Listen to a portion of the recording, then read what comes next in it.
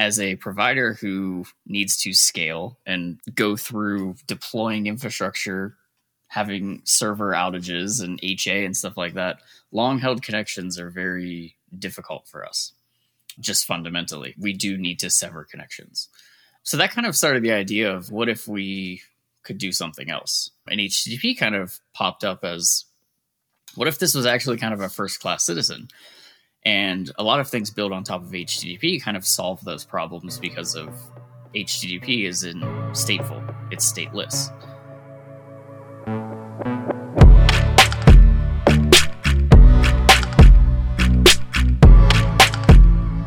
Hi there, and welcome to PodRocket. I'm your host, Paul, and with me today is Matt Robinell. Matt works on the infrastructure team over at PlanetScale, and you may have recently seen his blog post titled Faster MySQL with HTTP 3. Matt shared the blog post on Twitter and wrote, "I simply asked the question, could we do better? And turns out, yes, we can." In our episode today, we're asking Matt, can HTTP be faster than the MySQL protocol? Matt, welcome to the podcast. Yeah, thanks for having me. So just to kick things off, what is PlanetScale for folks listening who don't know? In like 30 seconds, the shortest version. Yeah, the shortest version, PlanetScale is a hosted, managed database.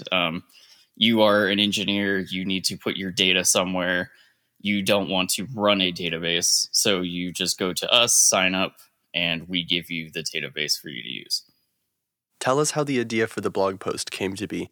HTTP as an API to a database has been a little bit interesting to me as an infrastructure engineer. And this is definitely from the PlanetScale side of things, not so much as a user. Scaling MySQL connections has been a challenge for us. MySQL connections are very brittle. For example, if your application's opening up MySQL connections to us, these connections, typically you as a user have to manage connection pools and things like that. So where I need 50 connections going, or you need like a PG bouncer, like you mentioned earlier. And that kind of problem just exists because these connections are stateful, they're long held, and they're expensive on the server. So as an infrastructure provider or as a database provider, the challenges with that is we have to be able to support kind of infinitely held long connections. We don't control clients. And in reality, clients never disconnect. Which is just kind of like it's just is what it is. Like a lot of drivers just open up a connection and it is open until their process dies, which might be days later. As a provider who needs to scale and, go through deploying infrastructure, having server outages and HA and stuff like that, long held connections are very difficult for us. Just fundamentally, we do need to sever connections. So that kind of started the idea of like, what if we could do something else? And HTTP kind of popped up as, what if this was actually kind of a first-class citizen? And a lot of things built on top of HTTP kind of solve those problems because of HTTP isn't stateful, it's stateless. And a lot of technology is built on top of HTTP these days that is very fast and efficient. The common one would be gRPC. So gRPC is kind of just used everywhere, and that's just built on top of HTTP2. But we were just like, well, why? What if that just sort of kind of became our actual interface, or a potential interface for talking with PlanetScale?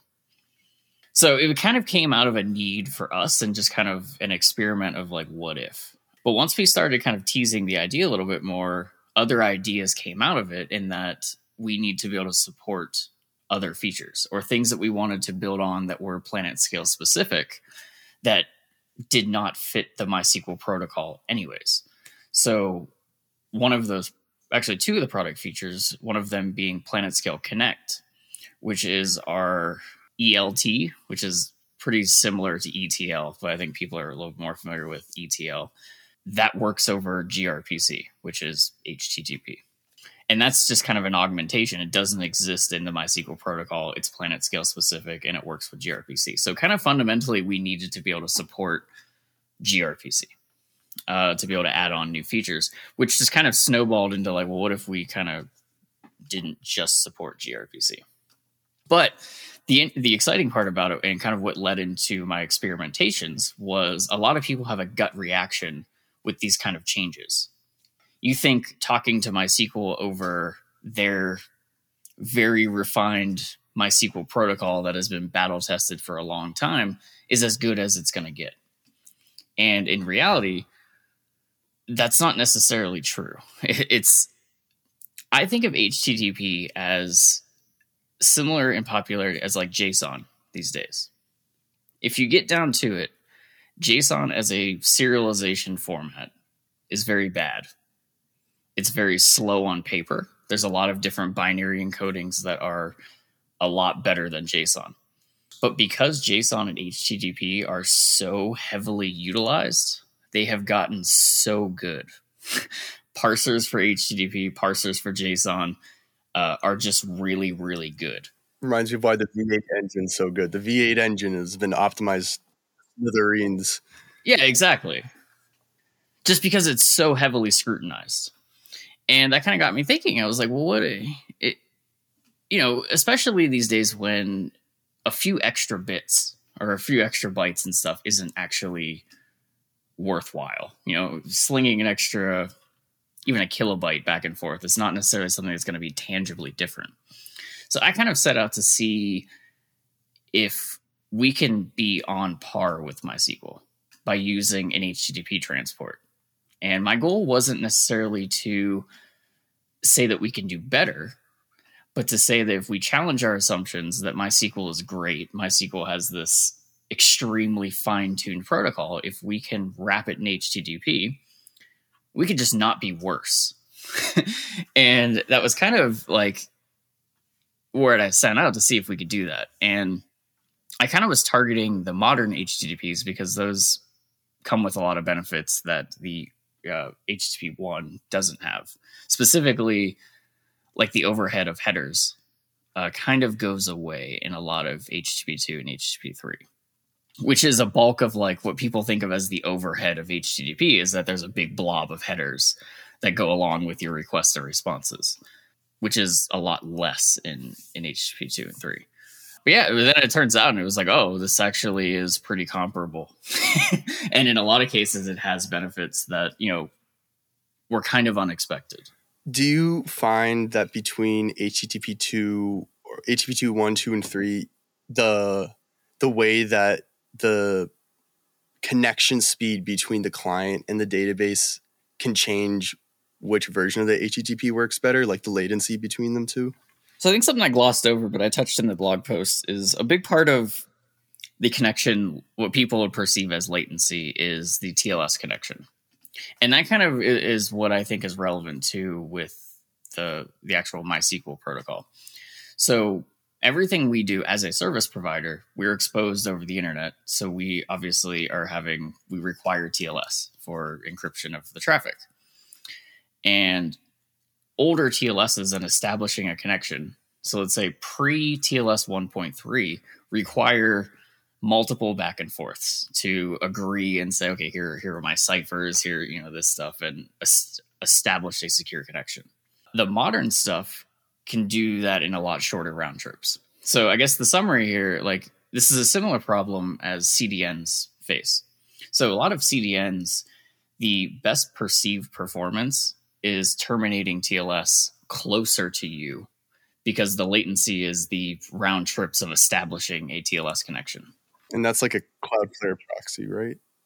Cloudflare, yeah. I mean, all the CDN providers, yeah. Cloudflare, Fastly, they all kind of do the same thing, and that they can terminate TLS closer to you, which is most of the perceived latency of establishing a connection. So part of the thing that I was exploring here is that MySQL clients, so if you in Python and you're just using MySQL, or in Ruby you're using MySQL, TLS support in these is very poor. Because the primary target of this is, I have MySQL running on my network somewhere, and the actual network is unencrypted because it's a private network for the most part. So TLS is not very robust in clients. If anything, in a lot of cases, non-existent, because they just don't need to support it. So as a side effect of that, the much more modern TLS support is kind of lacking. Whereas, so like, you're not going to get TLS 1.3 in a vast majority of your clients. So we can't just be like, get just use TLS 1.3. Like we kind of have to, that's what people are using. But with HTTP comes a lot of modern stuff that you kind of get for free.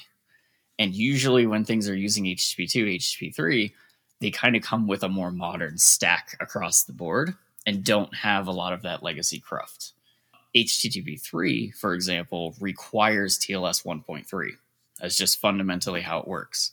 So you just inherently get faster stuff just by using a more modern stack, if that makes sense.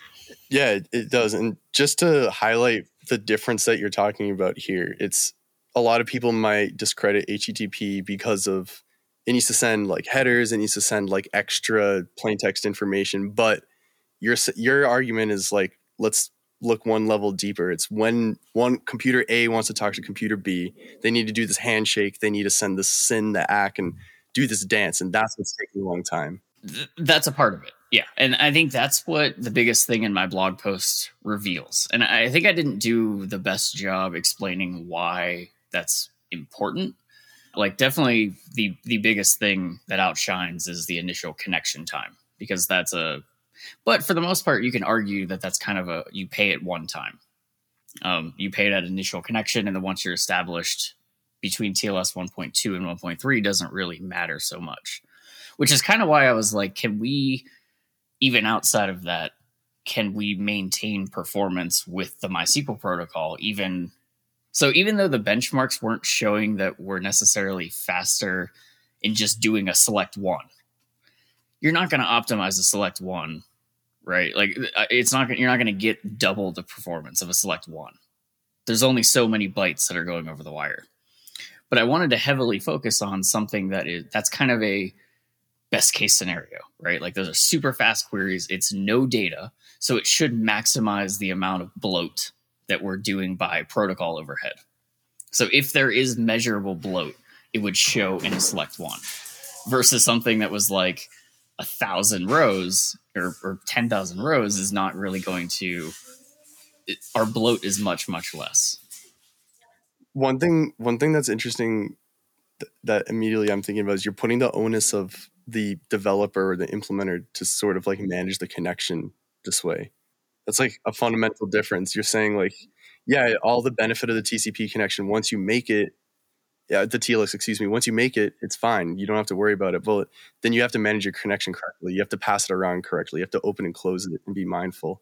Yeah, so part of what I was hoping to accomplish with that was by using HTTP isn't worse, which to me was a big win, right? And that if we can say that this is comparable, this now becomes something that we can explore if we can actually write drivers based on HTTP, because there are other tangible benefits.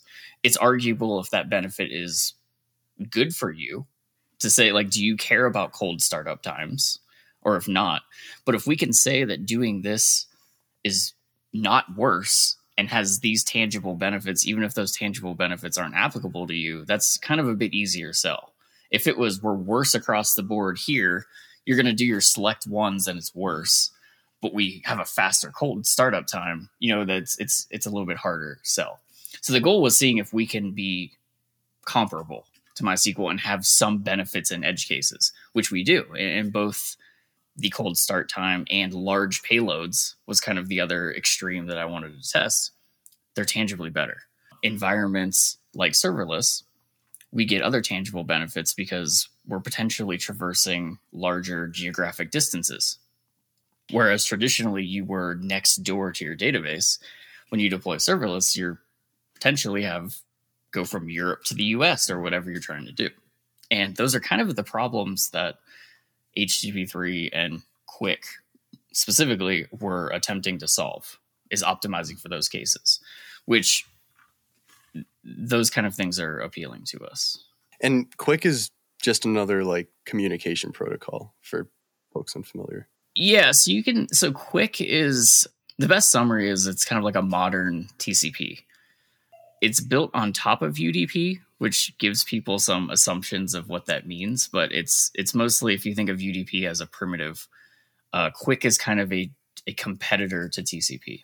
In theory, it should exist in the kernel, and just be something that is provided by the system, but because it's new, it's not, and kind of needs to be brought along as a library. But maybe in the future, though. Do you see the work that you and the team have been doing as potential grounds for like how we in general, whether it be in this context or not, communicate with databases? Yeah. So that was also part of some of the goals here. Once we kind of were seeing this isn't bad, we kind of wanted to see what could we do to push the envelope here. So obviously some stuff like drivers based on HTTP would kind of be the first step. And that's kind of what got into the serverless implementation. Another use case for us, which is very niche to us, is a feature that we have is you can fire up a MySQL console within the product. That is just going from the browser, talking to your database over our serverless driver and using the HTTP API. So because we're fetch compatible, we could just run within the browser and you just make queries to us just like without going through like an intermediate hop or anything like that. You can talk directly to the database. But kind of what we were trying to do is with HTTP2 and HTTP3, we're kind of fighting an uphill battle with it because HTTP3 is especially niche, which is what kind of made this a little bit more interesting to test. If we can provide tangible evidence that HTTP3 has benefits over HTTP2, even in our use cases, if we can help drive adoption and be able to say like, hey, this is actually better. You can't use it today because no one implements this. But if you did, here are tangible benefits that you can get from it.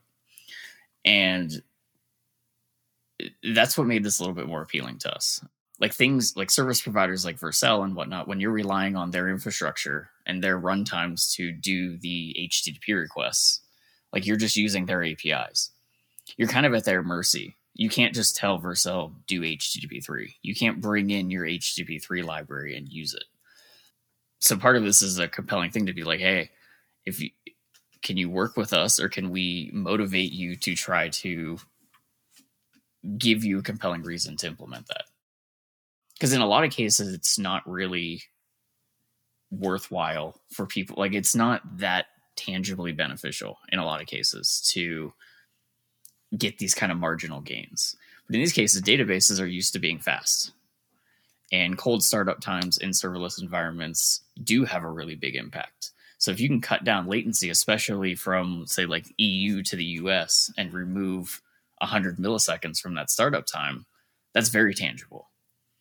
But there's only so much we can do in this world because we don't control all of that runtime, which is why this was like a big kind of proof of concept of like, what if? And that's kind of where we're at now. We have some numbers, we have data, and we're like, oh, that's pretty cool. I know in Cloudflare workers, I can't even use HTTP3 to my knowledge. You probably can on their load balancer, so you can probably communicate with it over HTTP3, but nothing that they communicate with out of it is going to do HTTP3. Gotcha. Okay, yeah, and that's just, and I'm sure there's like a lot of examples of these limitations. If you were just to do something in Python, like it's not trivial to get HTTP3 because there's just not a lot of demand. There's not a lot of things that would benefit from using it, which is kind of what part of it, like it's a chicken and egg thing. The things don't exist because there's not demand for it. So if we can help drive demand and be like, hey, this is relevant outside of a web browser, we can maybe get libraries and be able to use it. It's definitely quite a bit more forward thinking than a lot of things. I mean, the biggest gain that it seems like has been found is from HTTP 1 to 2, though. Yeah, absolutely. Because that's where you get like significant more lean of a protocol. And a lot of things support 2. Well, more than 1 at least. So you can find that a little bit more common. So do you feel like people are going to move off of like, we're talking about using like, if I'm just going back to the URL example, MySQL : / that's the protocol we're talking about. Do you think that like in the future people would be just using HTTP to set up like normal frameworks? Is that the hope that you would have? Personally, I would hope for that because that's what I like. There's a lot of benefits from us as a service provider. So there's a lot of selfish reasons why I think it would be nice. Being a stateless protocol allows us to, like, just like you do your normal connection to Google or whatever you're doing, you're not interrupted by Google, like, turning off a server and turning on a new one, or doing auto scale kind of stuff. Like, it's just not impacted by HTTP because we can distribute those requests around. So as a selfish reason, it is very beneficial for us to be able to do it.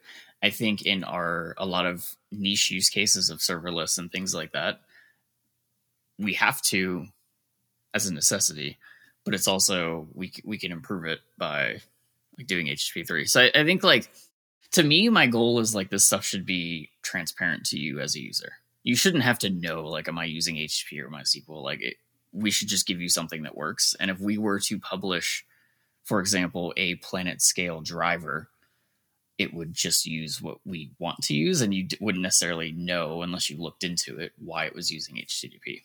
Do you see that being in any way a hybrid world in the future? Yeah, MySQL is not going anywhere. Like, at the end of the day, like, this just is so ingrained in culture and stuff that it's not fundamentally going anywhere. We're never going to convince all of our customers to say, use our specific driver. There might be cases where we can say, like, hey, you're having poor performance. If you switch to this, it's better for you. But in reality, like, we're just not going to, we have to support it. It's never going away.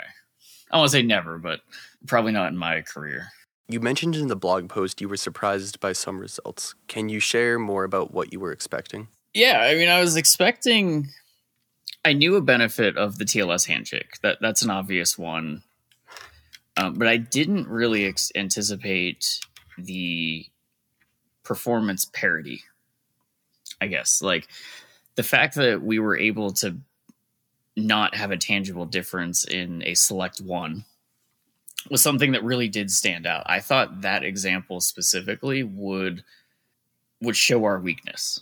I thought very specific, because that is the one, like I mentioned earlier, it's going to have the most bloat to data ratio, right? It's the most overhead of headers to your select one that's returning back a one. So that was kind of the obvious one that I thought would be worse, and the fact that it wasn't. And just to clarify for myself as well, the reason why that select one is the biggest, we expect to be the biggest bloat, is because it's like the potential benefit of it being stateless is the minimal. And the overhead to actually do it is it's there. You still have to pay it. If you're going to pick an example, if we were to put this in a ratio of data bytes versus protocol bytes, so if we're thinking like the rest of HTTP, the headers and all of that stuff are occupying X amount of bytes, your data itself is Y amount of bytes, right? If we think of the MySQL protocol, even if you're not familiar with it, it's pretty lean. Like, there's not overhead of the protocol because you already have, like, they're just kind of well-defined packets. Whereas a larger response, if we're returning back megabytes of data, the ratio of headers and stuff kind of goes away. Like, adding in, 10 bytes of, or 100 bytes of headers is not something that's going to make a difference when it's a 50 megabyte response, right? Like, the ratio is so small. So on a select one, when you think effectively, I'm returning back one row, one column, single digit, headers are going to be a larger ratio to data. So that was kind of that extreme angle of wanting to make sure that wasn't too bad. And I think if we were to run this test, 20, 30 years ago, that would have been substantial because our networks aren't that fast and computers are a lot slower. But at this point, like, it's basically still going to fit in like one network packet. Like, it's still small enough, especially with HTTP 2 and 3, because you have header compression and all of that there's really not that much bloat. The other side that I was shocked about the results on, these are hard to quantify because the results being the same are what's shocking. It's not so much that they're better. The connection within... So I did two testing scenarios. One was like from my laptop, which is intended to be the worst case scenario, right? I'm like on Wi-Fi from my personal computer to something that is geographically in the next state. Like, it is meant to be kind of a janky worst case, where I knew HTTP would excel, or specifically HTTP3 in that case.